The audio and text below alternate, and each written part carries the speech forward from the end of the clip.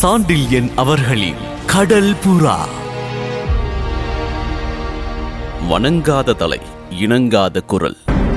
வெளியே பெரும் புரட்சி கூட்டம் போல் வந்து கொண்டிருந்த கொள்ளையர் குழாத்தையும் நகர மக்கள் கும்பலையும் இளைய பல்லவன் தனது மாலுமிகள் தலையில் தூக்கி வந்த 6 பெட்டிகளையும் மாளிகை சாளரத்தின் மூலமே கவனித்து விட்டதால் வெகு வேகமாக மாளிகை வாயிலை அடைந்த அக்ஷயமுனை கோட்டை தலைவனான பலவர்மன் தன் காலடியில் இறக்கப்பட்ட அந்த 6 பெட்டிகளும் பெரும் நிதி பெட்டிகள் என்பதை அறிந்ததும் தனது திட்டங்கள் அனைத்தையும் இளைய பல்லவன் சுக்களாக உடைத்தெறிந்து விட்டதை உணர்ந்து அந்த 6ம் நிதி பெட்டிகளா அல்லது தன்னை கவிழ்க்க வந்த சதி பெட்டிகளா என்பதை அறிய முடியாமல் கலங்கினான். என்றாலும் அதற்கு காரணம் இருக்கத்தான் செய்தது. அந்த காரணத்தின் ஆரம்ப பலனும் உடனே கிடைக்கும்படியான செயலில் இளைய பல்லவனும் அடுத்த வினாடி இறங்கிவிடுவே. தன்னை விட பல மடங்கு அதிக புத்தி கூர்மையும் தந்திரமும் படைத்த மனிதனை தான் சமாளிக்க வேண்டிய அவசியத்தை புரிந்து கொண்ட பலவர்மன் உள்ளூர கலங்கினாலும் உணர்ச்சிகளை அடக்கிக் கொள்வதில் பெரும் திறமை படைத்தவனாதலால் முகத்தில் ஓரளவு மகிழ்ச்சிக்குரியையே சில வினாடிகளுக்குள் தவழ விட்டுக் கொண்டான். மாளிகை வாயிலுக்கு பலவர்மன் வந்ததுமே அவன் காலடியில் நிதி பெட்டிகளை இறக்க சொல்லி மாலுமிகளுக்கு கட்டளையிட்ட இளைய பல்லவன் பலவர்மன் முகத்தில் ஆரம்பத்தில் இருந்த குழப்பத்தையும் பிறகு நிலவிய மகிழ்ச்சியை சாயையும் கடைக்கண்ணாலேயே கவனித்து உணர்ச்சிகளை அடக்கிக் கொள்வதில் பலவர்மனுக்கு இருந்த ஆற்றலை பற்றி உள்ளூர வியந்து கொண்டதன்றி அந்த ஆற்றல் வெளியே சொற்களின் மூலம் பிரதிபலிக்க இடம் கொடாமல் திரவுங்கள் பெட்டிகளை என்று தனது மாலுமிகளுக்கு உத்தரவும் இட்டான். அவன் உத்தரவுப்படி சரியல் என்று பெட்டிகளின் மூடிகள் திறக்கப்பட்டதும் கட்டத்திலே ஏற்பட்ட பெரும் மாறுதலையும் இளைய பல்லவன் கவனிக்கவே செய்தான். ஆகையால் எதிர்பார்த்தது முடிந்துவிட்டது என்ற காரணத்தால் உள்ளே உவகையும் கொண்டார். மனிதர்களின் எண்ணங்களை எடை போடுவதில் நிகரற்ற வல்லமை படைத்த இளைய பல்லவன் பணம் என்றால் பிணமும் வாயை திறக்கும் என்ற தமிழ் பழமொழி எத்தனை உண்மையானது என்பதை எண்ணி எண்ணி உள்ளுக்குள் சிரித்துக் கொண்டார். மூடிகள் திறக்கப்பட்ட 6 பெட்டிகளுக்குள் இருந்து மேல் நோக்கி விழித்த பெரும் செல்வத்தை கண்ட கொள்ளையர் கூட்டமும் நகர மக்கள் கும்பலும் நீண்ட நேரம் திகைத்தே நின்றார்கள். அவர்கள் ஆயுளில் கண்டிராத செல்வம், பல வகை நகைகள், பல வகை நவமணிகள், பல வகை நாணயங்கள், ஏதேதோ பண்டங்கள், பாத்திரங்கள், இவை அனைத்தும் கண்ணுக்கெதிரே மின்னியதும் பெரும் பிரம்மை அடைந்தது கூட்டம். விழித்த கண்கள் விழித்தபடியே நின்றன. திறந்த வாய்கள் திறந்தபடியே இருந்தன. கை கால்கள் கூட அசைவற்று சில வினாடிகள் ஸ்தம்பித்து விட்டன. ஏதோ அணுகத்தகாத பெரும் புதையலை கண்டு பயப்படுபவர்கள் போல் அருகில் நின்ற கொள்ளையர் கடைசியில் சற்று பின்னடைந்தனர். 6 பெட்டிகளில் ஒன்றில் தங்க நாணயங்களும் வெள்ளி நாணயங்களும் கலந்து வழிந்தன. இன்னொன்றில் வைர, கோமேதக, நீல வைடூரிய மாணிக்கங்களும் அவை பதிக்கப்பட்ட பற்பல ஆபரணங்களும் நிரம்பி நின்றன. மற்றொரு பெட்டியில் மன்னர் மாளிகைகளிலிருந்து கொண்டு வரப்பட்ட பற்பலவித தங்க வெள்ளி பாத்திரங்கள் காட்சியளித்தன. இன்னொரு பெட்டி பட்டுகளாலும் பீதாம்பரங்களாலும் நானாவித வண்ண சேலைகளாலும் நிரம்பி கிடந்தன. கடைசி 2 பெட்டிகளில் வாள்கள், குறுவாள்கள், கேடயங்கள் இவைதான் இருந்தனவென்றாலும் ஒவ்வொரு குறுவாள் பிடியிலும் வாள் பிடியிலும் கேடய சக்கரங்களிலும் பதிக்கப்பட்டிருந்த மணிகளும் செய்யப்பட்டிருந்த வேலைப்பாடுகளும் அவை ஒவ்வொன்றும் மன்னர்கள் அரண்மனையிலும் மந்திரிகள் படைத்தலைவர் இல்லங்களிலும் இருக்க தகுந்தவை என்பது சந்தேகமற தெரிந்தது. அந்த பெட்டிகள் தந்த காட்சியை கண்டு அதிர்ச்சியுற்று நின்றது எதிரே இருந்த கும்பல் மட்டுமல்ல, அக்ஷயமுனை கோட்டை தலைவனான பலவர்மனும் அச்சமுற்று அவற்றை நோக்கினான். எதிரே வாயை பிளந்து கொண்டு நின்ற கொள்ளையரை மரக்கலங்களில் அனுப்பி பல நாட்களாகத்தான் கடலில் சம்பாதித்த கொள்ளை பொருட்களை விட 10 மடங்கு அதிக மதிப்பு பெற்ற பெரும் செல்வம் தன் கண் முன்னே விரிந்ததும் அச்சம் அவன் இதயத்தில் எழுந்ததற்கு காரணங்கள் 2 இருந்தன. ஒன்று, அபரிமித செல்வம் தன் கண் முன்னே எழுந்தது. இன்னொன்று, அந்த செல்வத்தை கொள்ளையரும் மற்றோரும் கண்டதால் தன் திட்டத்தில் ஏற்பட்ட பெரும் தோல்வி. எதிரே வாயை பிளந்து கொண்டு பிரமித்து நின்ற கொள்ளையர் இனி எந்த காரணத்தை முன்னிட்டும் இளைய பல்லவனுக்கு எதிராக திரும்ப மாட்டார்கள் என்பதை தனது ஒரே பார்வையால் தீர்மானித்துக் கொண்ட பலவர்மன் தான் மிகுந்த எச்சரிக்கையுடன் நடந்து கொள்ளாவிட்டால் இளைய பல்லவன் தனது பிடியில் சிக்குவதற்கு பதில் தான் இளைய பல்லவன் பிடியில் சிக்க வேண்டியிருக்கும் என்பதை சந்தேகமற புரிந்து கொண்டார். நிதி பெட்டிகளை கொண்டு வந்ததற்கும் மாளிகை வாயிலில் அந்த கூட்டத்திற்கு முன்னால் அவற்றை இளைய பல்லவன் திறந்து காட்டியதற்கும் காரணம் கொள்ளையரையும் நகரத்தாரையும் பிரமிக்க அடித்து தன் வசப்படுத்திக் கொள்ளவே என்பதையும் பலவர்மன் உணர்ந்து கொண்டார். முதல் நாள் நாட்டியத்திற்கு முன்பாக சீலைகளையும் ஆபரணங்களையும் கொள்ளையருக்கும் அவர்கள் துணைவிகளுக்கும் பரிசீலித்ததிலிருந்து அவனிடம் பெரும் பிரம்மை கொண்டிருந்த கொள்ளையர் நாட்டியத்திற்கு பிறகு ஏற்பட்ட நிகழ்ச்சிகளாலும் பூர்வகுடிகளிடம் உள்ள கிளியாலும் சிறிது மாறுபட்டிருந்தாலும் மஞ்சள் அழகியும் இளைய பல்லவனும் தனித்திருந்ததை சுட்டிக்காட்டி படை தலைவன் நடத்தையிலும் உண்மை எண்ணத்திலும் அவர்களுக்கு தான் சற்று சந்தேகத்தை விளைவித்திருந்தாலும் அந்த கிளி சந்தேகம் அனைத்தும் பணத்தை கண்ட மாத்திரத்தில் பறந்துவிட்டது என்பது அவர்களின் முகபாவத்தில் தெள்ளென்று விளங்கியதையும் கண்டான் பலவர்மன். அப்படி கண்டதால் தன் செல்வாக்கு பெரிதும் மங்கிவிட்டதையும் இளைய பல்லவன் மதிப்பு அவர்களிடம் ஓங்கிவிட்டதையும் கூட புரிந்து கொண்டு மனிதர்களை மாற்றுவதில் செல்வத்துக்கு உள்ள திறமையைக் கண்டு உள்ளூர வியக்கவும் செய்தான். அந்த வியப்பை மேலும் உயர்த்த இளைய பல்லவன் பலவர்மனை நோக்கி, கோட்டையின் காவலரே, அகுதாவிடம் ஓராண்டு உப தலைவனாயிருந்த நான் சம்பாதித்த செல்வம் இது. சரியாக மதிப்பீடு செய்பவர்கள் மட்டும் இங்கிருந்தால் இதை கொண்டு ஒரு பெரும் அரசை விலைக்கு வாங்கலாம் என்பதை உணர்த்துவார்கள். அப்படி மதிப்பீடு செய்ய இங்கு யாரும் இல்லை என்றால் இதோ இருக்கும் எங்கள் நாட்டு கூல வணிகன் சேந்தன் அவற்றின் மதிப்பை கூறுவான் என்று சொன்னான். அப்படி சொல்லிக் கொண்டே அந்த பெட்டிகளில் ஒன்றிலிருந்து ஒரு பெரும் மாணிக்கத்தை எடுத்து தன் கட்டை விரலாலும் ஆள்காட்டி விரலாலும் அதை சூரிய வெளிச்சத்தில் பளபளக்க விட்டு அது எழுப்பிய செங்கதிர்களை அனைவருக்கும் காட்டிக்கொண்டே, சேந்தா, இந்த மாணிக்கம் என்ன பெருமானம் உள்ளது என்று கேள்வி வினவினான். சேந்தனின் ஆராய்ச்சி கண்கள் அந்த மாணிக்கத்தை பயபக்தியோடு பார்த்தன. ஸ்ரீவிஜயத்தின் தங்க நாணயங்களில் 5000 நாணயங்கள் பெறும் என்றான் அவன் சில வினாடிகளின் ஆராய்ச்சி பார்வைக்கு பிறகு.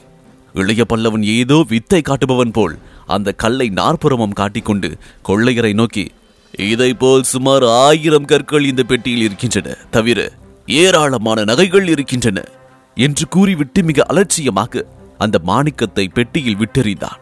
பிறகு மற்றொரு பெட்டியை சுட்டிக்காட்டி, இதிலுள்ள தங்க பாத்திரங்களை ஸ்ரீவிஜய நகரத்தின் கடைத்தெருவில் வெளிநாட்டவருக்கு விலை கூறினால் கிடைக்கும் பணத்தை கொண்டு அக்ஷயமுனை கோட்டையை காக்க இப்பொழுது இருப்பது போல் 2 மடங்கு படையை திரட்டலாம்.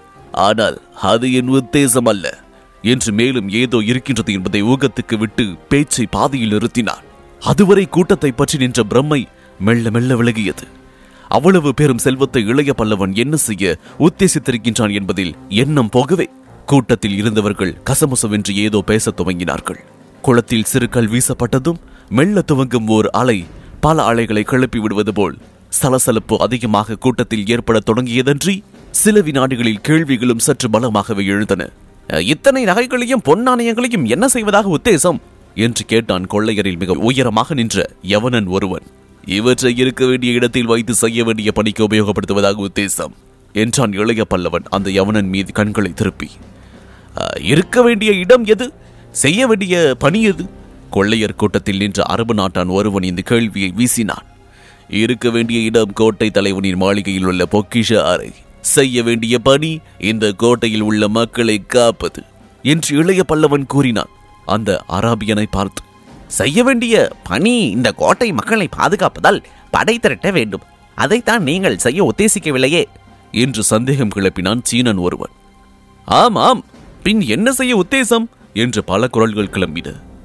இளைய பல்லவன் அவர்களை சுற்றி தன் கண்களை ஓடவிட்டான். படை எதற்காக திரட்ட வேண்டும்?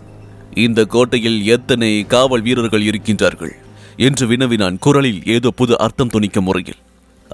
2000 பேர் தான் இருக்கின்றார்கள் என்றான் நகர மக்கள் கூட்டத்திலிருந்து முன்னணிக்கு வந்த ஒருவன். அவனை கூர்ந்து நோக்கிய இளைய பல்லவன், நகர மக்களாகிய உங்கள் தொகை எவ்வளவு என்று வினவினான். அதிகமில்லை, சுமார் 1000 குடிமகள் தான் உண்டு என்றான் அந்த குடிமகன். அவற்றில் சுமார் 500 பேர் கூடவா போருக்கு தேர மாட்டார்கள் என்று வினவினான். தேர்வார்கள், ஆனால் என்ன ஆனால்? போர் பயிற்சி இல்லை அவர்களுக்கு. இதை கேட்டதும் இளைய பல்லவன் ஆச்சரியம் ததும்பு விழிகளை பலவர்மன் மீது திருப்பி, இது உண்மையா கோட்டை தலைவரே என்று வினவினான்.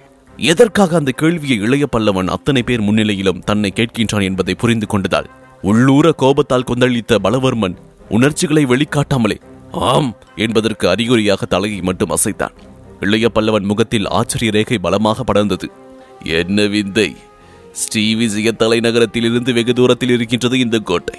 பின்னால் உள்ள காட்டை தாண்டி நெடுந்தூரம் சென்றால்தான் நாகரிகத்தையும் பெருநகரங்களையும் கண்ணால் பார்க்கலாம். இங்கும் சதா பூர்வ குடிகளை பற்றிய பயமும் இருக்கின்றது. இத்தனை இருக்கையில் நகர மக்களை போர் பயிற்சியின்றி எப்படி வைத்திருக்கின்றீர்கள் என்ற வியப்பு பெரிதும் குரலில் மண்ட பலவர்மனை நோக்கி வினவிய இளைய பல்லவன் மீண்டும் கூட்டத்தை நோக்கி திரும்பி, ஆட்களின் தொகையால் மட்டும் ஒரு நகரம் பாதுகாக்கப்படுவதில்லை. அவர்கள் துணிவு, எச்சரிக்கை இவற்றாலேயே காக்கப்படுகின்றது. இந்த கோட்டையின் 2000 வீரர்களையும் நீங்கள் கூறும் 500 பெருமக்களையும் திரட்டி சரியான போர் முறைகளையும் பாதுகாப்பு முறைகளையும் சொல்லிக் கொடுத்தால் இந்த கோட்டையை பெரும் சைன்யங்களிடமிருந்து பாதுகாக்கலாம்.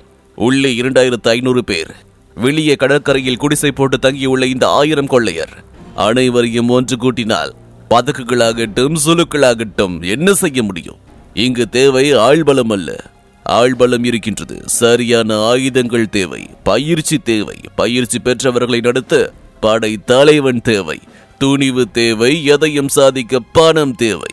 அது இதோ இருக்கின்றது என்று மீண்டும் பெட்டிகளை சுட்டி காட்டினான். மீண்டும் கூட்டத்தில் பெரும் சலசலப்பு ஏற்பட்டது. எல்லோரும் ஏக காலத்தில் பேச முற்பட்டதால் ஓரளவு குழப்பமும் ஏற்பட்டது. அந்த குழப்பத்தின் ஒலிகளுக்கு மேல் எழுந்தது இளைய பல்லவன் குரல். சொல்வதை அமைதியுடன் கேளுங்கள். இந்த அக்ஷய முனைக்கு காரணத்துடனேயே வந்தேன். இந்த கோட்டையின் பலத்தை பற்றியும் பலவர்மனின் திறமையை பற்றியும் நான் ஏற்கனவே கேள்விப்பட்டிருக்கின்றேன். ஆகவே அத்தகைய ஒரு சிறந்த தளபதியின் கீழ் எனது வாழ்வை வளப்படுத்திக் கொள்ள தீர்மானித்தேன். இங்குள்ள கொள்ளையரை பற்றியும் கேள்விப்பட்டேன். அவர்கள் செல்வம் பறிபோவது, பூர்வ குடியால் ஏற்படும் அட்டகாசம், அதனால் வருடா வருடம் நடக்கும் கொலைகள் அத்தனையையும் கேள்விப்பட்டேன். இங்கு கொலைகள் விழாமல் தடுத்து இந்த தளத்தை இங்குள்ள மக்களை கொண்டு பலப்படுத்த முடியுமானால், திரை கடலோடும் கொள்ளையர் படை சரியான கடற்படையாக மாற்றப்படுமானால் இங்கு செல்வமும் அமைதியும் கொழிக்கும் என்று தீர்மானித்தேன். நிலத்திலும் நீரிலும் இது ஸ்ரீவிஜயத்தின் பெரும் பாதுகாப்பாக அமையும் என்பதை முடிவு செய்தேன். என் எண்ணங்களை நிறைவேற்றவே இங்கு வந்தேன். முதலில் கடற்கரையில் கொள்ளையர் மத்தியில் குடிசையிட்டு உறையவும், என் மரக்கலத்தை சப்பனிடவும் எண்ணினேன். ஆனால் நிகழ்ச்சிகள் என் எண்ணங்களை அதிதூரிதமாக மாற்றிவிட்டன. விதியின் கரங்கள் என்னை உங்கள் கோட்டைக்குள் பிடித்து தள்ளின. ஆகவே நான் சம்பாதித்த முழு செல்வத்தை உங்கள் நலனுக்கும் இந்த கோட்டையின் நலனுக்கும் செலவிட முடிவு செய்து இந்த பெட்டிகளை இங்கு கொண்டு வந்தேன். உங்களுக்காக இந்த 6 பெட்டிகளையும் பலவர்மனிடம் ஒப்படைக்கின்றேன் என்று சற்று நிறுத்திய இளைய பல்லவனின் பேச்சு கூட்டத்தின் பெரும் கூச்சலில் மூழ்கியது. கூச்சலை கையமர்த்தி அடக்கிய இளைய பல்லவன், ஆனால் ஒரு நிபந்தனை என்றான். என்ன நிபந்தனை என்று உணர்ச்சிகளை வெளிக்காட்டி முதலாக கோபத்தோடு கேட்டான் பலவர்மன். இதோ இந்த சேந்தன் உங்கள் பொக்கிஷத்தின் அதிகாரியை இருப்பார் என்று இளைய பல்லவன் சேந்தனை சுட்டி காட்டினான். இப்பொழுது என்னிடம் உள்ள பொக்கிஷ அதிகாரிக்கு என்ன என்றான் பலவர்மன் கோபத்தோடு. உங்கள் பொக்கிஷ அதிகாரி இதுவரை பணத்தை சேர்த்து வந்தார், இவன் செலவிடுவான் என்று சுட்டி காட்டினான் இளைய பல்லவன். அவ்வளவு ஊதாரியா? ஊதாரியா சேந்தனா? ஒரு காலம் இல்லை. பணத்தில் மிகவும் கெட்டி, ஆனால் பூட்டி வைப்பவன் அல்ல. அதை உபயோகிக்கும் முறை இவனுக்கு தெரியும். ஆயுதங்களை தயாரிக்கவும் கோட்டையை பாதுகாக்கவும் இவன் இந்த பணத்தை இங்குள்ள மக்களுக்கு செலவழிப்பான். இளைய பல்லவரே, நீ சொல்வது விளங்குகின்றது எனக்கு. உங்கள் கையால் பொக்கிஷத்தை வசப்படுத்திக் கொள்வான். நீங்கள் கோட்டை காவல் பொறுப்பை ஏற்பீர். எல்லாம் உங்கள் திட்டப்படித்தான் நடக்கின்றது. என் திட்டமா? பலவர்மன் கேள்வி உக்கிரத்தோடு எழுந்தது. ஆம், உங்கள் திட்டம்தான். நடன நிகழ்ச்சியால் பதக்குகள் சுல்லுக்கள் பகை உங்களுக்கு ஏற்பட்டுவிட்டது. கோட்டை மக்களை காக்க உங்கள் வீரர்களால் முடியாது என்பது உங்களுக்கு தெரியும். ஆகையால் என்னை உங்கள் வலையில் சிக்க வைக்க முயன்றீர்கள். அதற்காக ஏதும் அறியாத உங்கள் மகளையும் என்னையும் கொள்ளையருக்கு சுட்டிக்காட்டி சாட்சியம் சேகரித்தீர்கள். உங்களுக்கு ஏன் அத்தனை கஷ்டம்? அத்தனை பொறுப்பையும் நானே ஏற்கின்றேன். பெரும் கோட்டைகளை பாதுகாத்தும் எனக்கு பழக்கம் உண்டு, தகர்த்தும் எனக்கு பழக்கம் உண்டு என்று பலவர்மனை நோக்கி கூறிய இளைய பல்லவன் கொள்ளையரை நோக்கி, உங்களுக்கு சம்மதம் தானே என்று வினவினான். சம்மதம் சம்மதம் என்று கொள்ளையரிடமிருந்து மட்டும் இன்றி நகர மக்களிடமிருந்தும் குரல்கள் கிளம்பி வானை பிளந்தன. பலவர்மன் உள்ளம் எரிமலையாகி கொண்டிருந்தது. இளைய பல்லவன் கூறிய திட்டம் தான் வகுத்த திட்டம்தான் என்றாலும், பெண்ணை மணக்க கட்டாயம் செய்து கோட்டை பாதுகாப்பையும் அவனிடம் ஒப்படைக்க தான் திட்டம் வகுத்தது உண்மைதான் என்றாலும், அந்த திட்டத்தில் இளைய பல்லவன் அத்தனை வலிவில் வந்து வேண்டுமென்று விழுந்ததன் காரணம் புரியவில்லை பலவர்மனுக்கு. பாலூர் பெருந்துறையில் காஞ்சனா தேவிக்கும் இளைய பல்லவனுக்கும் ஏற்பட்ட உறவை பற்றி வந்த வதந்திகளை அறிந்திருந்த பலவர்மன் அத்தனை எளிதில் மஞ்சள் அழகியை மணக்க இளைய பல்லவன் ஒப்புக்கொள்வான் என்பதை எதிர்பார்க்கவில்லை. கலிங்கத்தின் படை பலத்தை அழிக்க வந்ததாகவும் அதற்காகவே கடற்படை திரட்ட தன் உத்தேசம் என்றும் தன்னிடம் நேரடியாக அறிவித்த இளைய பல்லவன் மறுநாளே கலிங்கத்துடன் நட்பு கொண்ட சோழரிடம் தீரா பகைமையுள்ள ஸ்ரீவிஜய சாம்ராஜ்யத்தின் கோட்டை தளபதியிடம் பணிபுரிய ஏன் தீர்மானித்தான் என்பது விளங்கவில்லை பலவர்மனுக்கு. ஒன்று மட்டும் விளங்கியது அவனுக்கு. ஏதோ பெரும் சூது இளைய பல்லவன் போக்கின் அடிப்படையாக அமைந்துள்ளது என்பதை மட்டும் புரிந்து கொண்டான் பலவர்மன். அது என்ன என்பதை உடனே அறிந்து கொள்ள முடியாததால் பொறுத்து பார்க்க முடிவு செய்தான். ஆகவே இளைய பல்லவன் மேற்கொண்டு செய்ய முயன்ற எதையும் அவன் தடை செய்யவில்லை. கோட்டையை பாதுகாப்பதாக இளைய பல்லவன் அந்த கூட்டத்துக்கு உறுதி கூறிவிட்டு நிதி பெட்டிகளை மாளிகைக்குள் எடுத்து செல்ல தன் மாலுமிகளுக்கு உத்தரவிட்டதையும் அவன் தடை செய்யவில்லை. மாளிகை தளத்தில் கடற்கரையும் பகிட்பாரிசான் மலையையும் நோக்கியிருந்த 2 வாசல் அறையை படைத்தலைவன் ஆக்கிரமித்துக் கொண்டதையும் அவன் தடை செய்யவில்லை. அடுத்த 3 நாட்களில் கோட்டை பாதுகாப்பில் நடந்த மாறுதல்களையும் அவன் தடுக்கவில்லை. ஆனால் இளைய பல்லவன் நடவடிக்கை ஒவ்வொன்றையும் அவன் ஒற்றர்களால் கவனித்து வந்தான். சுமார் 1 வாரம் கழிந்தது. அந்த வாரத்தின் ஒவ்வொரு நாளையும் எதையோ எதிர்பார்த்துக் கொண்டு நள்ளிரவு வரை விழித்துக் கொண்டே அவன் உட்கார்ந்திருந்தான். வாரம் முடிவடையும் நாளது. அந்த நள்ளிரவில் அவன் எதிர்பார்த்தது நடந்தது. நள்ளிரவு வந்ததும் 2 கோட்டான்கள் தூரத்தில் இருந்து பலமாக கூவின. அதை கேட்டதும் பலவர்மன் தன் மஞ்சத்திலிருந்து எழுந்து பெரும் போர்வையொன்றால் தன் தலைக்கு முக்காடிட்டு உடலையும் போர்த்திக் கொண்டு மாளிகையின் பின்புறம் சென்றான். அங்கிருந்த மரத்தின் நிழலில் 2 நின்றிருந்தனர். அவர்களில் ஒருவன் பலவர்மனுக்கு தலை வணங்கினான். மற்றொருவன் வணங்காத தலையுடன் அலட்சியமும் கோபமும் நிரம்பிய பார்வையுடன் நின்றிருந்தான். பலவர்மனை கண்டதும் பலவர்மன் கருத்துக்கு சற்றும் இணங்காத குரலில் சொற்களும் அவன் உதடுகளிலிருந்து உதிர்ந்தன. இதன் தொடர்ச்சியை பாதுகாப்பு ஏற்பாடுகள் இதில் தொடர்ந்து கேட்கலாம்.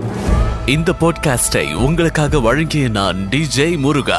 சோசியல் மீடியாவில் என்னை ஃபைண்ட் செய்ய Facebook ஹேண்டில் murugan.radio மற்றும் Instagram ஹேண்டில் murugan.dj. இந்த பாட்காஸ்ட் உங்களுக்கு பிடித்திருந்தா சவுத் ரேடியோஸ் மொபைல் ஆப்ல 5 ஸ்டார் ரேட்டிங் கொடுங்க. உங்களின் பேராதரவிற்கு மனமார்ந்த நன்றிகள். மீண்டும் சந்திப்போம்.